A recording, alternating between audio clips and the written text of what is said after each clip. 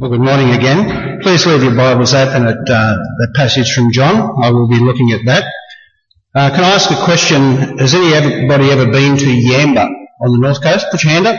1, 2. All right, a few of you. Well, I've got a couple of stories to tell before I look at this passage. Hopefully these stories will have everything to do with this passage. But before I got into mission work, I had many and varied jobs, and one of those was as a professional fisherman. I worked on prawn trawlers in the ocean, worked at nights, and I'd like to tell you two of these stories that happened. The first one was in 1986. Some of you weren't born then, but my brother and I were working off Yamba, out near the continental shelf. So it was about 20 nautical miles east of Yamba. And it was a particularly calm night this night when we were prawning. And there was no swell, there was no wind. The sea was actually glassy, which is extremely unusual. And as we worked the same area all night, we could see about 2 kilometres east of us, we knew it was a yacht. It didn't move. And so when we lifted up our last catch for the morning, just on sunrise, sure enough, we saw the yacht. Now, you have to do the right thing as a seafaring person, and so we went to make sure he was all right, because he never moved all night. And we pulled up. Now, what I'm about to tell you is the honest gospel truth. We pulled up beside this yacht. It was only a small yacht, and we yelled out, and this skeleton covered with skin, with huge hair and beard, came up out of the forecastle of the yacht, and we said, "Are you okay?" And it was a really old man, and he must have weighed only 40 kilos. He was just skin and bone. And he said, "Yeah, well, I'm right." And I said, you got water?" "Yeah, it rained the other night, I got my bucket full." "You got something to eat?" "Yeah, caught a fish the other day, that's fed me." And then he said something remarkable. The sun's about to come up, and he points towards the land. He points west, and he said, "That land over there." Now, from that far out, you can't see anything. You can only see 8 miles from standing on the beach. But there's south of Yamba, there's a hill called Clarence Peak, and that was the only bit of land you could see. And this old man, he said, "That bit of land over there," he said, "is that the north or the south?" And we said, "No, mate, that's the west, it's the east that way, west that way." And he said, "No," you ready for it? He said, "No, is that the North Island or the South Island?" He honestly thought he was bobbing around off the east coast of New Zealand. Now, this guy was completely lost. I've never known anybody to be that lost. He was completely lost. We actually thought there's something a bit wrong, a bit screwy with this guy, so we towed him in. And he never had a friend in the world. He never had any relatives. He was just bobbing around in the ocean, unaware of where he was. We booked him into hospital. We got the customs down. And 2 days later, he booked himself out, took on his yacht, never to be seen again. We never heard from him again. He'd be dead now, of course, but how he died and where he ended up, it's just unbelievable. But it occurred to me a few years later, this was my pre-Christian days, but how could somebody get that far away from where they're supposed to be? And he was 4,000 kilometres away from where he was supposed to be. I've never known anybody to be that far away from anything. The second story is, again, a fishing story, and this happened in 1984. I was the skipper on my dad's trawler at that stage, and we were working it was about 26 nautical miles from the bar at Yamba. And this east coast low formed up very quickly and took us quite unawares. And it was horrific. I've been scared a few times on the trawlers, and this was one of those times when I was really scared that something horrible and dramatic was going to happen. We picked up the gear, which was quite an event in itself, and started heading to home, which all the fleet did also. Now, we'd worked a lot of consecutive nights, and I was extremely tired. My deckhand went downstairs to have a sleep. And I guess the worst thing that you can do when you're under control of any sort of vessel or car is go to sleep at the wheel. And that's what I did. I'd set the automatic pilot on the radar, and it was about a 2.5 hour steam to get back to Iruka. And I went to sleep, something that I only ever did once, and it was quite a number of years I've been a fisherman that this actually happened. And then I heard these words and this is where you people have been to Yamba, this is where you come in. And I heard these words on the CB radio. Now the CB radio had been quiet all night long, and I heard these words, Coral K, are you there, Frank? There was one trawler calling another. And I opened my eyes, and this blinding flash of light. Now this is my pre-Christian days. And I thought, what was that? As I woke up and I'm just blinded, and I mean really blinded. And then I heard the call sign again, one trawler calling another. Coral K, you there, Frank? And then I opened my eyes and bang!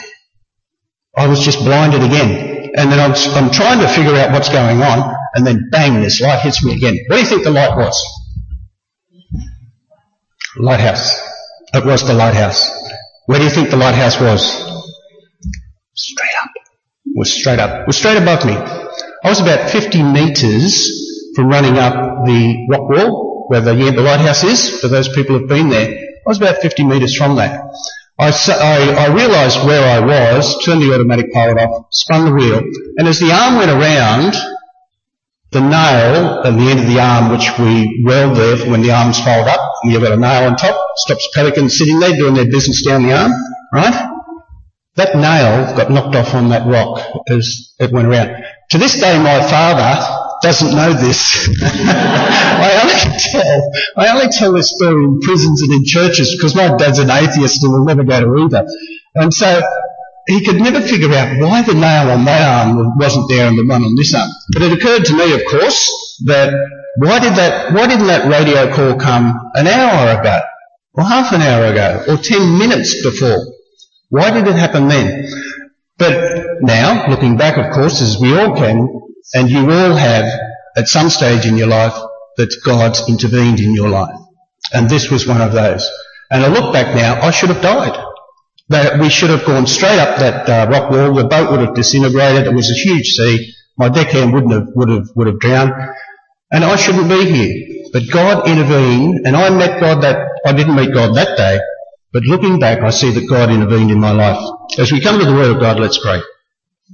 Lord, we do thank you for this time together. Give us an open mind this morning, a clear heart, Lord. Please remove the distractions that will keep us from understanding your word this morning, and so that we may take what we hear away and apply in our lives. In Jesus' name, amen. With this Bible passage that was read from the book of John, I'll just read a few verses here from verse 4. Now, Jesus had to go through Samaria. He came to a town in Samaria called Sychar, near a plot of ground Jacob had given to his son Joseph. Jacob's well was there, and Jesus, tired as he was from the journey, sat down by the well. It was about the 6th hour. Now, just a bit of history here. There's a section in Israel, as we know it, where Samaritan people used to live. Now, these were despised people. These were people that had a Jewish ancestry and they'd given that away. They'd intermarried with non-believing people, Gentiles, and so they'd given up their right to be called sons of God. And so they were despised by the Jewish people. Jewish people who had to walk from point A to point B, Samaria was in the middle, they used to walk around it. They would not associate with these people. They were despised and hated by the Jewish people because they'd given up their birthright, they'd given up their right to be called sons of God. In the Jewish people's eyes, they'd spat in the face of God. They worshipped other idols, and they were no longer considered by the Jewish people to be unclean. Alright, so the Jewish people used to walk around, used to add a couple of days to their travel depending on where they were going. But here Jesus, of course, he's on a mission, and he goes to this place. Now, constantly fascinates me the detail that the Bible puts in, just in a few words. And we have a few words in this section today that really fascinates me. The first one is, it tells us that it's the 6th hour. Now, in the ancient clock, that was noon, 12 noon, midday. Why would the Bible put that in? Why would they give us that information? It seems rather meaningless to think of it now that they tell us it's midday. But it's for a very good reason, as we find out. And here we have in verse 7 a Samaritan woman coming to draw water from this well where Jesus is. Now she's coming there at midday. Now this is extremely unusual. Most of the women, of course, would be up early in the morning. It'd be nice and cool in the morning. They'd walk up to the well with their water jars, buckets, whatever. They'd fill them up. They'd have a talk. it'd be a social gathering, and then they'd walk back with their water for their drinking, their cooking, their cleaning. But here this woman, she walks up here at midday. And you ask yourself why, and she's by herself. But we find out later why this woman has to walk up in the heat of the day. It's stinking hot. It's dusty. She's got to lug her water jar up. She's got to carry it back in the heat of the day. It's tired. Why does she go up there by herself? We find out later, of course. And so she goes up and then she has this conversation with Jesus. Again, this is extremely unreal. Number one, that a Jewish man would actually talk to another woman. But number two, that Jesus would talk to a Samaritan, or a Jewish man would talk to a Samaritan. That's even more unbelievable in their culture. But they have this conversation. And the conversation goes, Jesus is talking about eternity, he's talking about heaven. And he's using this symbolically by talking about living water. They're at a well. He's using this. She doesn't get it. She doesn't get the whole conversation. She's thinking it's some sort of magic water. You have a drink of it once and you'll never get thirsty again. She'll never have to go to the well. She's looking at it from a human point of view. So she just does not get the conversation. And then you can sense in verse 16, you can sense the, exasperation in Jesus' voice. When he says to the woman, you can nearly sense the sigh, go and call your husband, as if to say, go and get someone else up here I can talk sense to. But this is all for a point, of course. Jesus says, go and call your husband and come back. And the woman says in verse 17, I have no husband, she replied. And Jesus says to her, you are right when you say you have no husband. The fact is you have had 5 husbands, and the man you now have is not your husband. What you have just said is quite true. Now, friends, there's probably a lot of names that we can give in modern terminology for this woman. She's had 5 husbands. She's now living in a de facto relationship. You could think, well, what was she looking for? What's she been searching for all her life? You could think she might be searching for money, might be a gravy train, or that, grass is always greener on the next hill. I think she's searching for love. I think this woman had that one thing missing from her life, and she thought she could find it in the arms of men. Given up her Jewish ancestry, where true love lied, in the arms of God. So this woman here, all her life, had been searching for something that she'd given up previously. She'd been caught out. Ever been caught out? Ever said something and you got caught out? Ever did something and it caught up with you? I think every head should nod. And this person here, this lady here, was just exposed as a wretched, sinful woman. And can I say to you right now, the most wretched person in this building this morning is me. I should know better. But I guess if we all have that moment where we think, is there something in my life right now that I'm ashamed of, or something in my life right now that's keeping from a relationship with God? Perhaps we should bow our heads and commit that to God now. She was caught out.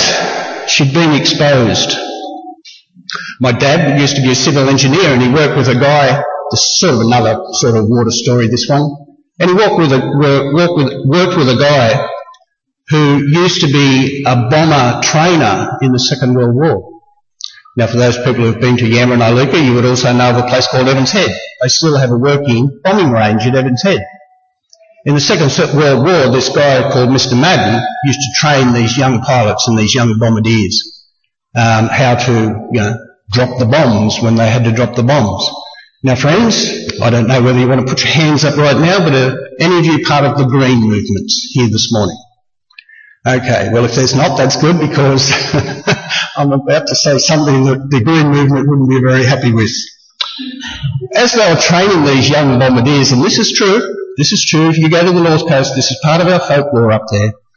In the Second World War, training these young bombardiers, what is roughly the size of a small ship or a small submarine that a couple of times a year travels up and down the coast of New South Wales?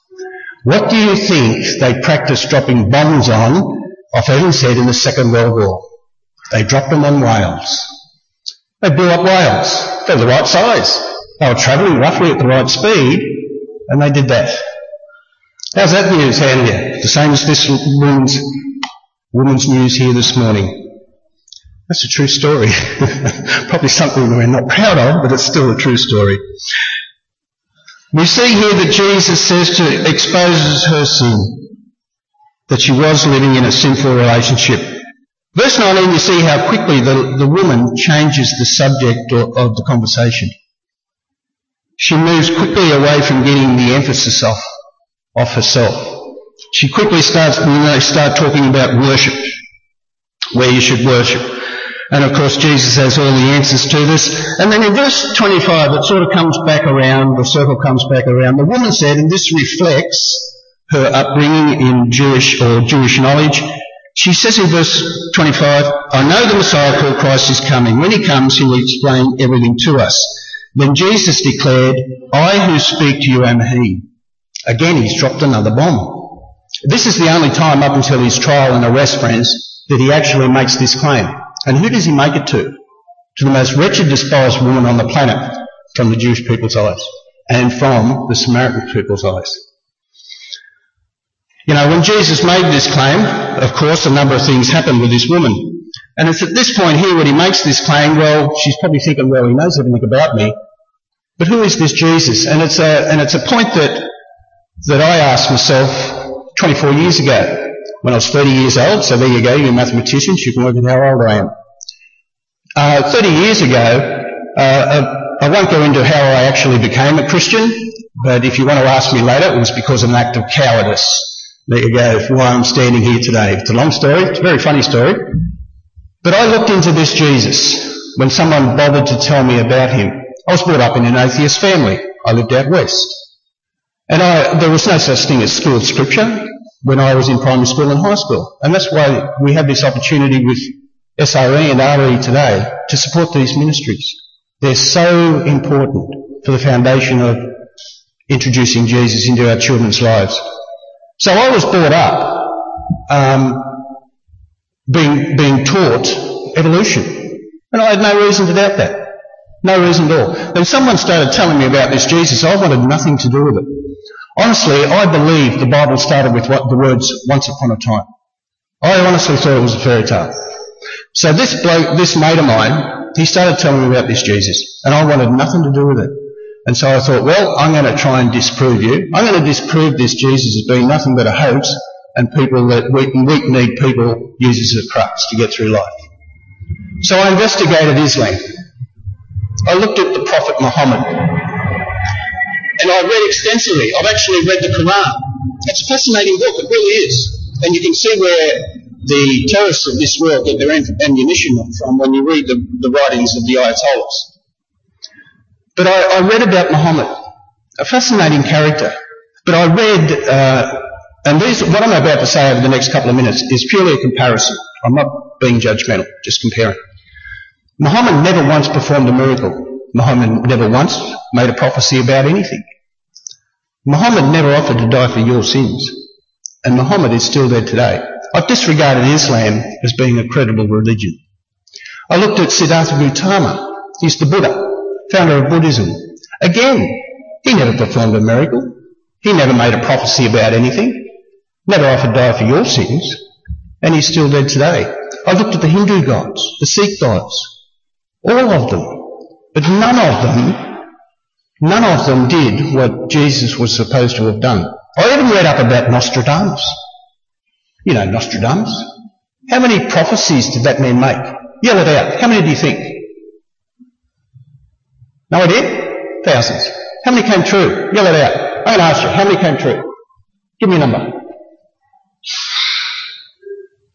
0? 10? None? Pastor, come on. 0. Alright, if you have a wild imagination, and let's be fair to Mr. Nostradamus, if you have a wild imagination, you can vaguely, and I mean vaguely, he made so many, he had to have some sort of success rate, you can vaguely associate two, and I mean vaguely, associate two of his predictions as coming true as part of history. Right? How many prophecies did Jesus make? We don't know. The Bible's not big enough. How many came true? Every single one. The miracles Jesus performed, He performed it invariably in front of a mass of people. Why? So that the Bible could not be exaggerated. Jesus made the claim of being the Son of God. It's only through him that you get to heaven. Jesus made the claim that he'll return to take the faithful back to heaven. I have no doubt, no reason to doubt that. None at all. Jesus made those claims after what he's done. I have no reason to doubt that. Now, it's only Jesus who performed historical miracles. It's only Jesus who made prophecies and every one of them came true. And it's only Jesus that offered to die for all of your sins. None of the other so-called religious founders offered to do that. But Jesus had one up on them. And that was, he predicted and pulled off the most outstanding event in human history. And that was his death and resurrection. That's a point that we can't deny. That's a point of history that we cannot deny. And so Jesus did these things to prove that God is true, that he is the way, the truth and the life. And it's only through him that we get to see the presence of God. The presence of God in heaven I cannot comprehend. I cannot comprehend the magnificence of heaven. It is beyond my brain's capacity to understand how magnificent that will be. But the Bible tells me that today, right now, there's a room prepared in heaven with your name on it, and it's there for your taking. To stand in the presence of God and be rewarded for the faithfulness while you walk this planet, I cannot comprehend. We have a very short time to make a decision about a very long time. Please remember that. Hell I cannot comprehend. There is a hell, whether it's gnashing your teeth or, as Homer Simpson says, a nice warm place and somewhere to have a barbecue. That's not true. That's not how it is. Again, I cannot comprehend how horrible that will be. In 1974, my brother put me in the boot of his car and smuggled me into the drive-in theatre at Grafton. We watched The Exorcist for the first time. Do you know, ever since then, I cannot watch horror movies. I can't watch them. There was one on where I'm staying. There was one on where I had to go to bed. I couldn't watch it because of that. That is a tiny glimpse of the horror of hell. We don't normally think about hell as being a place of horror. We think of it as a place of separation where God is not. A good friend of mine said to me only a few years ago, he said, well, I don't believe this Jesus thing, I'll be going to hell. He says, but it doesn't matter, all my mates will be there. That is so wrong. There is no such thing as friendships or love in hell. No such thing. I cannot comprehend it, and I don't want it, and I want my kids to have it. And it's up to me, my family, to make sure that doesn't happen. So who is this Jesus? He was who he said he was, and he proved who he said he was. He proved that God loves you. He proves who he said he was by his resurrection. The woman that, like I said, they changed the subject. Jesus makes this claim of being the Messiah, the one to come. You've got to understand that she's just had the Holy Spirit enter her, and we see shortly why. Verse 27, the disciples returned and were surprised to find him talking to a woman. Of course, not only a woman, but a Samaritan woman. Verse 28 is the big one, as far as I'm concerned. Verse 28. Then leaving her water jar, the woman went back to town and said to the people, come see a man who told me everything I ever did. Could this be the Christ? They came out of the town and made the way towards him. Again, the Bible has put in a few words here that I'd honestly read hundreds of times and just read over it. Verse 28. Then leaving her water jar. Why would this woman lug this thing up the hill in stinking hot? It's fly, it's dusty. Why would she fill it up with water? And you've got to understand that she's filled, all the other women have been there, they've thrown their buckets down the well, this water's been stirred up, the sediment's been stirred up. It's not really clean water. Now this isn't my thinking. I've asked a theologian mate about this years ago and he explained it to me this way. So the water's stirred up, she's tipped this somewhat, not pure water into the bucket, but why did she leave it there? Why would the Bible say, then leaving her water jar she went back to town? It's a very good question. And it's the centre point of this whole event in history. I actually hate it when people say a story from the Bible. I actually hate that. These are events in history. This really did happen. I think, why did she leave her water jar back at the well? Was she excited about meeting the Son of God? I think we probably all would be. Was she absent-minded? She probably had a lot on her mind. It could have been. I think it was a symbolic gesture on her part that dirty water, that cloudy water in the pot, represented her life and her sins, and she left it at the feet of Jesus. That make your hair stand up on the back of your neck? And it's something that we can apply into all our life. Like I said before, if there's something here in part of your life that you've been contemplating on, you can leave it at the feet of Jesus. The most despised, the most wretched, the most despicable woman did it. And she was safe that day. She then goes into town, and this is where we assume that she's got the Holy Spirit.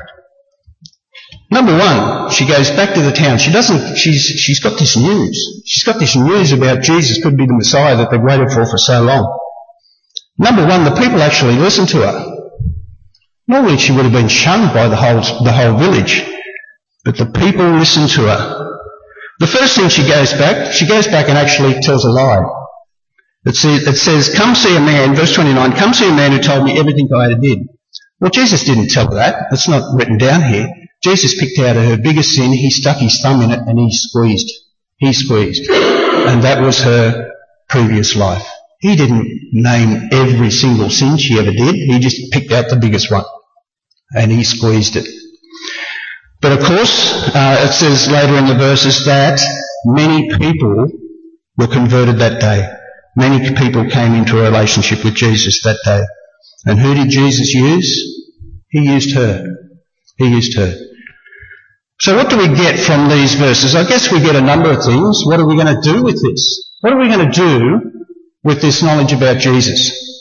He is the Son of God. He was the Messiah. He is our only access to heaven, a place where God wants us. Do we leave this building and keep our mouth shut, just as Joel prayed earlier, or do we go out and tell people about it? God will bless your words and bless those words abundantly. Whatever you fumble over in talking to someone, God will use it. You know, people say to me, I could never go over and see seas and do what you do. I could never be a missionary. You know, we pray about that. Well, so what's God do? He sends them here. He's sending us for them now. We've got our own mission field. There's a church down in Victoria. It's Lang Warren Reformed Church. And where you've got that exit sign there's a big sign. It's about 2 metres by 1 metre over the exit to Lang Warren Church, and it says, that sign says, you are now entering God's mission field. And that's what you'll do in about half an hour's time. You'll walk out into God's mission field, taking this information with you, and God wants you to share that. And He'll give you opportunities to do it. You've just got to be brave enough to do it. The second thing I get, of course, from this whole thing is, there is nothing in your life that is too big for God. Nothing. God's not interested in your past. He's interested in your heart and what you think of His Son Jesus Christ. That's all God's interested in. So if there's something that you haven't quite handed over to God, if there's something that's keeping you separate or distant from God, tonight, get down and pray about that tonight. And God will release you from that, whatever it is, and He will bless you because of it. Let's pray. We thank You for the words in the Bible, Lord. We thank You for preserving this document. We thank You for preserving Your church. And Lord, we thank You for preserving Your people. Lord, we think about how we can apply, each of us in our own way, apply this to our life of what we've heard today. May we take this out and may we use it. May we be bold. May You be with us. May we feel Your presence as we talk to people about what we've heard and what we believe.